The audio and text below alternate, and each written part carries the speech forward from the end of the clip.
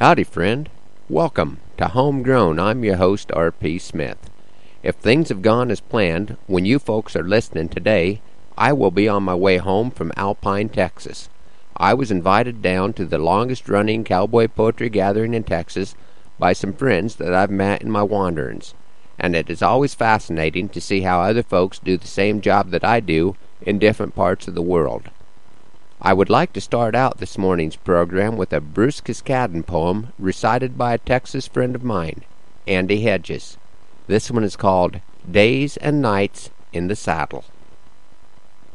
These are just a few rhymes of old friends and old times, and I hope before I'm through, just once in a while they'll bring a broad smile to the face of some old buckaroo. Wherever he worked in the days that are past, on the mountain, the plain, or the valley, what matters it now if he tied hard and fast or tumbled a steer with a dally?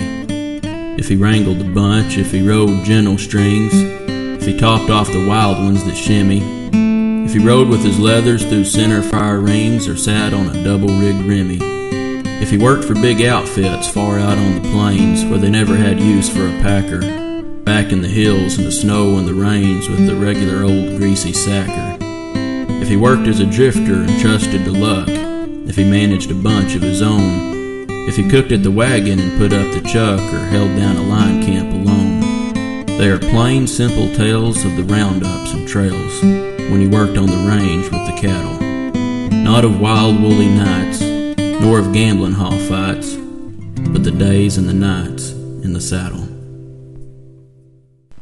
Thanks, Andy. It sure was fun sharing the stage with you this past weekend. Much of the poetry that you hear at cowboy poetry gatherings focuses on memories of bygone days. I would like to share one of my poems that attempts to take a glimpse into the future. I call this one Dinosaur Egg. He wears a wide-brimmed hat and his legs are bowed. There's no counting the calves he's wrestled or miles he's rode. Some say his breed is dying, there ain't as many as before, and soon they'll all just fade away. He's the last of the dinosaur. He's had a good life on the northern Great Plains, and his hands feel best when they hold the reins, as he sits like a king in a high-back throne, atop the last cow pony that he'll ever own. I worked for him some when I was a kid, not long to ride the way he did. Full speed he'd push his pony, words flying from his throat, as he tried to catch the yearlings, spooked by the neighbor's goat. But that's been 30 years. I guess it's been a little more.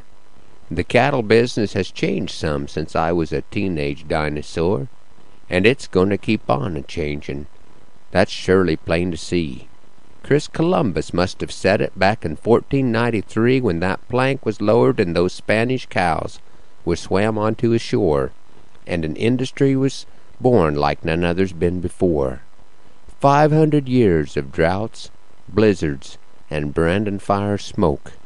The wheel just keeps turning, we're part of the spoke. Boil it down to one statement that still holds true.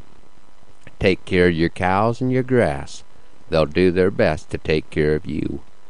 You may never be rich, you could always use more, but there's still a place in this country for a young dinosaur.